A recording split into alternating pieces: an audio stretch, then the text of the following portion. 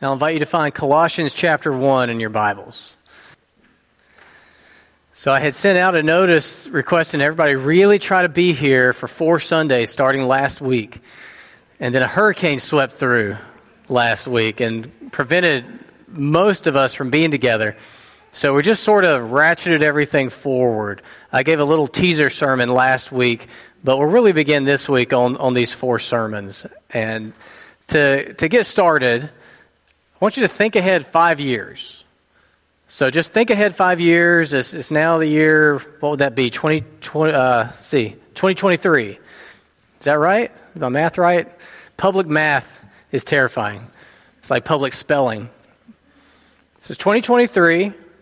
I'm now 41 years old. Meredith is an unspecified age. Elias is 17. Lillian is 14. 5 years from now, what is going on in your life 5 years from now, do you think? What will be different about you 5 years from now? Now, this is church, and we're thinking about the things of Christ, so let's think spiritually. What will be different about you spiritually 5 years from now? You think you'll be more mature as a Christian? And in what way? What might be different about Doolin's Grove Church in 5 years? Do you think that we will have grown in some ways? What might it look like in 2023? I have hopes.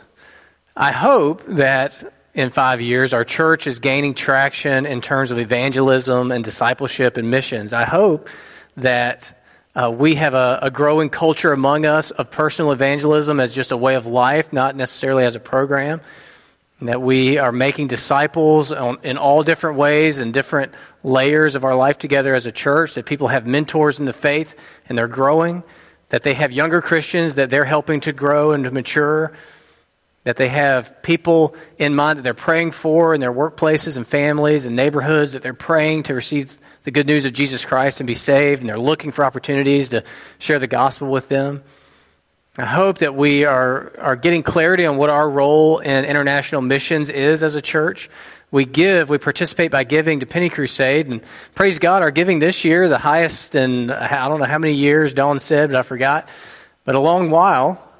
It's great, but maybe in 5 years the Lord will have shown us how we directly maybe would be more involved in missions. I hope these things, I pray for these things. And as I've been praying for these things, it seemed evident to us all, I think, as a church, that the starting place to move that direction has been to think about what it means to be part of the church together. That's what we've been doing all summer. That's what the membership Sunday school class that I taught was about. That's what the Sunday evening gatherings were about. And we centered the thinking about what it means to be the church together around 4 questions. And these are the 4 questions that are going to make up these 4 sermons. The first one today is, who is Jesus? You have to start there. And the second one, what is a Christian? And then what is church? And then what is a church member? Those are the 4 questions, 1 per week. This week, who is Jesus? And we're going to read Colossians 1, 15 through 20. This passage teaches that Jesus is the center. And that'll become clearer what I mean as we go. But Jesus is the center. It means he is the point from which all things are directed, and he is the point to which all things are focused. Jesus is the point from which all things are directed and to which all things are focused. It is all about Jesus. That's what this passage is going to teach us. The Bible teaches that you can't understand how to be a human being if you don't see reality this way, that Jesus is the center. Much less can we understand what it means to be part of his church if we don't see reality this way, that Jesus is the center of reality. I told Aunt Becky that I was going to mention her during the sermon, and she, I'm sure, has been wondering what this is about. But I don't know if you remember, but when we got married, we had a tree at the reception that had little cards hanging from it, and people could write a little note of advice on there. And I'm pretty sure it was your card. I'm not sure exactly, but it said, "Stay centered." Do you have any recollection of this? Might not even have been yours, but I always thought it was yours. It's one of the only cards I actually remember. It just said, stay centered. Okay. That's what we're going to do. We're going to stay centered. We're going to recenter. It may be that you have been knocked off center in your life, and it may be that we as a church have in ways gotten knocked off center. We're going to recenter on Jesus Christ, who is the center this morning. And we'll begin just by reading the passage. We start in verse 15, a little bit of context for what's going on here. This is a letter that the Apostle Paul wrote to Christians living in a city named Colossae. He didn't plant this church. He had never been there, but he cared about this church. One of his proteges had been ministering to them and was reporting back that there was a false teaching beginning to integrate into the church, threatening the church. And we don't know exactly what the false teaching was, but we know that it was tempting them to think about Jesus in a lesser way. It was tempting them to think of Jesus as just one of many spiritually beneficial resources, not the one central spiritual resource. And so Paul is writing to say, no, Jesus is the unparalleled center of creation, and Jesus is the unparalleled center of the church. So let's read it together, and then we'll walk through it. Verse 15, he, which is referring to the Son, Jesus Christ, he is the image of the invisible God, the firstborn of all creation. For by him all things were created, in heaven and on earth, visible and invisible, whether thrones or dominions or rulers or authorities, all things were created through him and for him. And he is before all things, and in him all things hold together. And he is the head of the body, the church. He is the beginning, the firstborn from the dead, that in everything he might be preeminent. For in him all the fullness of God was pleased to dwell, and through him to reconcile to himself all things, whether on earth or in heaven, making peace by the blood of his cross. There is a lot in there. But I just want you to notice right now, somewhat quickly, are the 5 things that Paul points out that Jesus is. His overall point is that Jesus is the center of reality, and he points out 5 specific things that Jesus is. Let's go back to verse 15 and just observe them together. First, in verse 15, he is the image of the invisible God. This is what we talked about last week. He is the perfect representation of God because he is God with us. He is God in flesh. He is God in human form. There is no saint, no angel, no guru, no teacher, no leader, no author, no personality on television, no self-help expert anywhere close to Jesus Christ, who is the perfect representation of God in human form. The second thing Paul points out, still in verse 15, he is the firstborn of all creation. Now, this is referring to his position. This isn't referring to him being the very first thing created. It's referring to the fact that he is supreme over all creation. Everything else in creation is beneath him in value and in glory. He is firstborn over all creation. This is spelled out in verse 16. For by him all things were created, in heaven and on earth, visible and invisible, whether thrones or dominions or rulers or authorities, all things were created through him and for him. So these other spirits and other spiritual resources that the Colossians were turning to receive some benefit, and they were thinking were kind of on par with Jesus in terms of their importance and their value, Paul is saying, there's no way. All created things were created by Jesus, through Jesus, and for Jesus. To put anything on the same level as Jesus is folly and sin and insanity.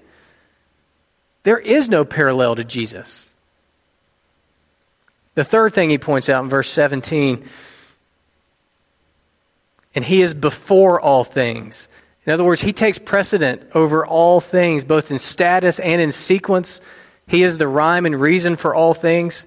He goes on, in him all things hold together. He is the glue, the logic that holds all of reality together. In some mysterious way, it is all about Jesus. He is the core that all of reality orbits around.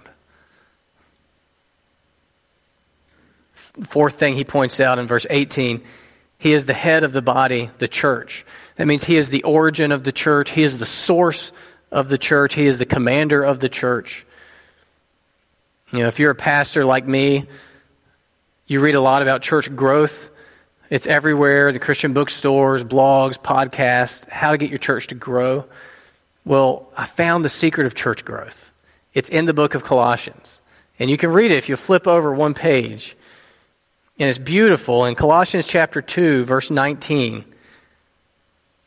this is the secret of church growth. I'm going to be staging conferences and seminars all around the world that I've discovered this. Holding fast to the head. And who is the head? Is it Matt Broadway? Is Matt Broadway the head of the church? Well, that's a no-brainer. Jesus Christ, holding fast to the head, from whom the whole body, nourished and knit together through its joints and ligaments, grows with a growth that is from God. Grows with a growth that is from God. That's the kind of growth we want. We want the kind of growth that comes when we rightly connect to Jesus Christ as our head. And he nourishes us spiritually. And we all begin to work and function together in a healthy way. And we grow with a growth that is from God. He is the head of the body, the church. And then finally, the fifth thing he points out, still in verse 18, he is the beginning, the firstborn of the dead. Here, this reference to firstborn is a reference to sequence. He was the first one to be resurrected. And he is the reason resurrection is possible for all of us. Jesus. Jesus is all of these things. What's Paul's point? At the end of verse 18, that in everything Jesus might be preeminent, which means supreme, first place. Or in our language of this sermon, the center. Jesus is preeminent. Jesus is supreme. Jesus is first. Jesus is the center. And we must live accordingly. This must be the reference point from which we understand everything else. What does this have to do with us, this ancient letter, this ancient paragraph? Well, they were tempted, as I mentioned, to seek spiritual nourishment from other spiritual sources like angels and visions and things like that, we think. And they were putting those on the same level as Jesus. Now, we might be tempted to do similar things like that. We might be tempted to consult horoscopes or mediums or New Age spirituality things that Oprah tells us about. We might be tempted to do something with crystals and energies and types of meditation that open us up to spiritual realities. We may be tempted to those things, but knowing our church pretty well, I don't think those things hold a great deal of sway over us. If they do, or if they ever come knocking, don't bother. You have Jesus Christ. I think for us, more likely, our temptation is to just allow something else to become the center of our understanding of reality, to allow something else to become the center of our lives. So let's ask ourselves, what is at the center of my life?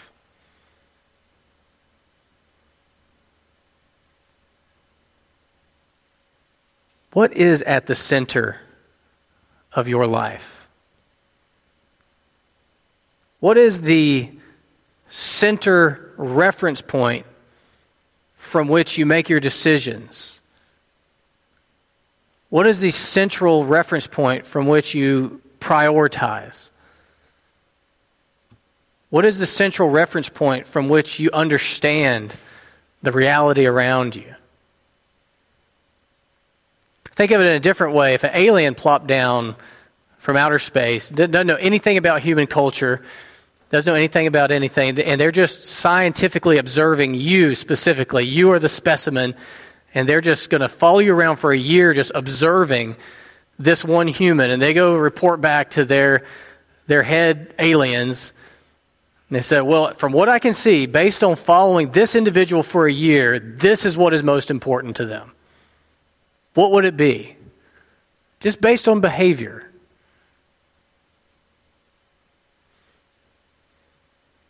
Verse 16 there outlines the things that are created by, through, and for Jesus.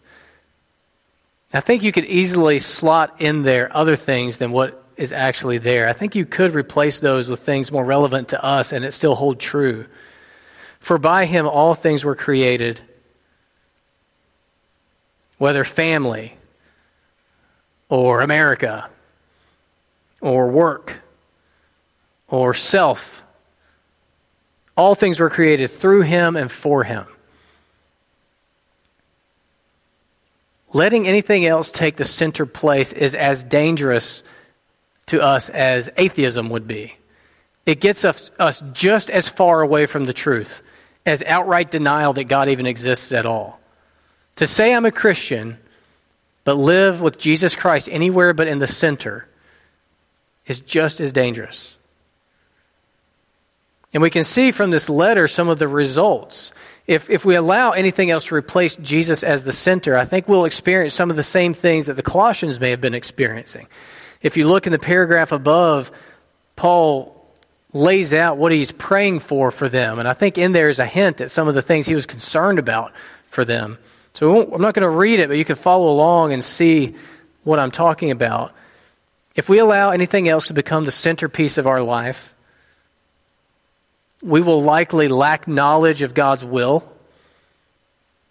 We'll probably just blindly follow the American dream, house, cars, kids, ball, retirement, boat, build our lives around that. We'll likely lack spiritual wisdom and understanding. We will reason with the same wisdom that our non-Christian neighbors reason with. We'll likely walk in a manner unworthy of the Lord. In chapter 3, we see how this worked itself out for the Colossians. And they were allowing things like sexual immorality, impurity, covetousness, anger, wrath, slander to become part of the way they lived. If we allow anything else to become center, we'll likely lack fruit, which in this sense is referring to good works.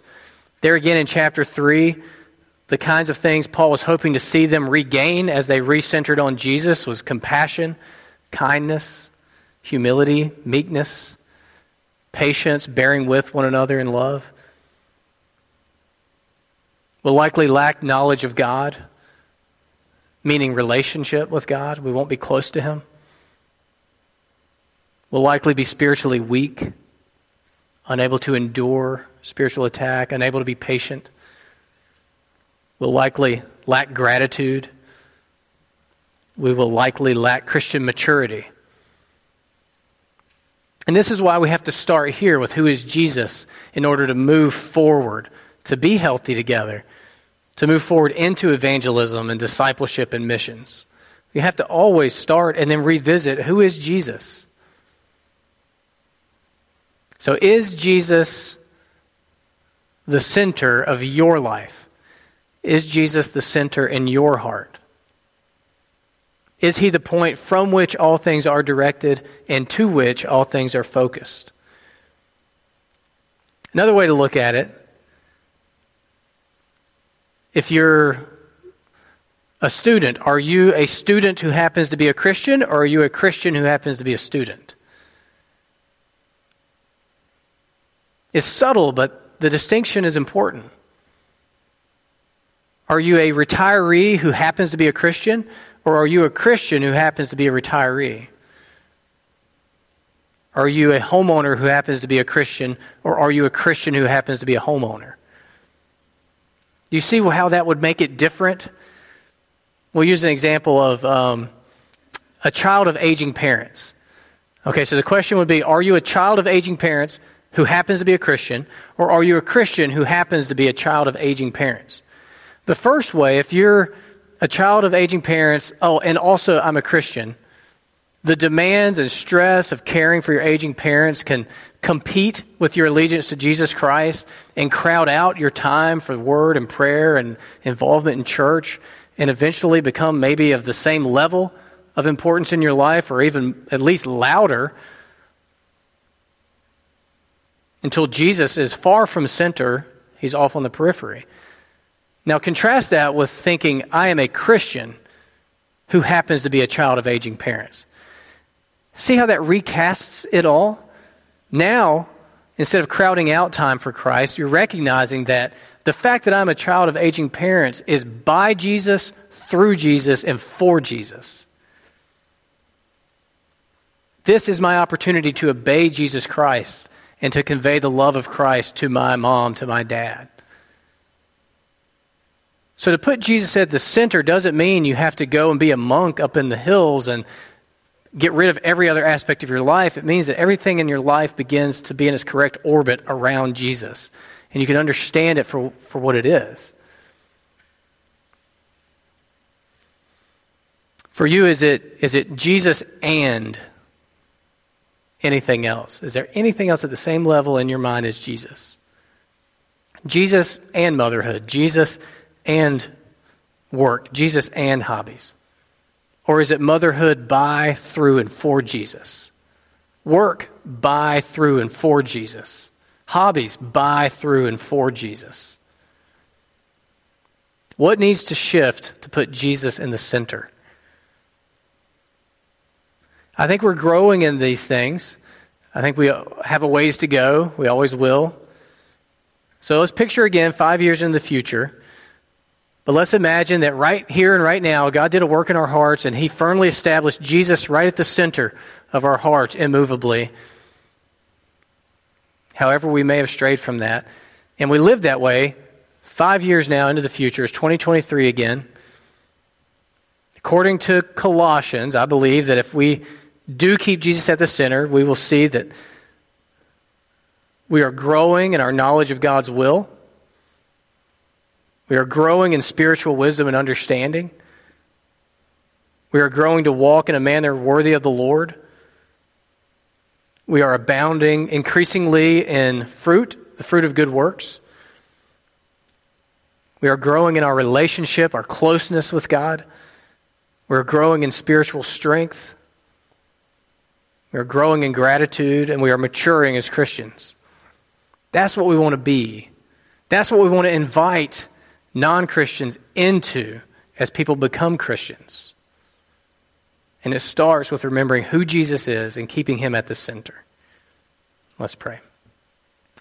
Father, thank you for your word. Thank you for your grace toward us, because we are always shifting away. The tides of this world are heavy and strong, and they pull us and push us and tug us. And I'm grateful for this weekly rhythm of coming back and recentering together on Christ.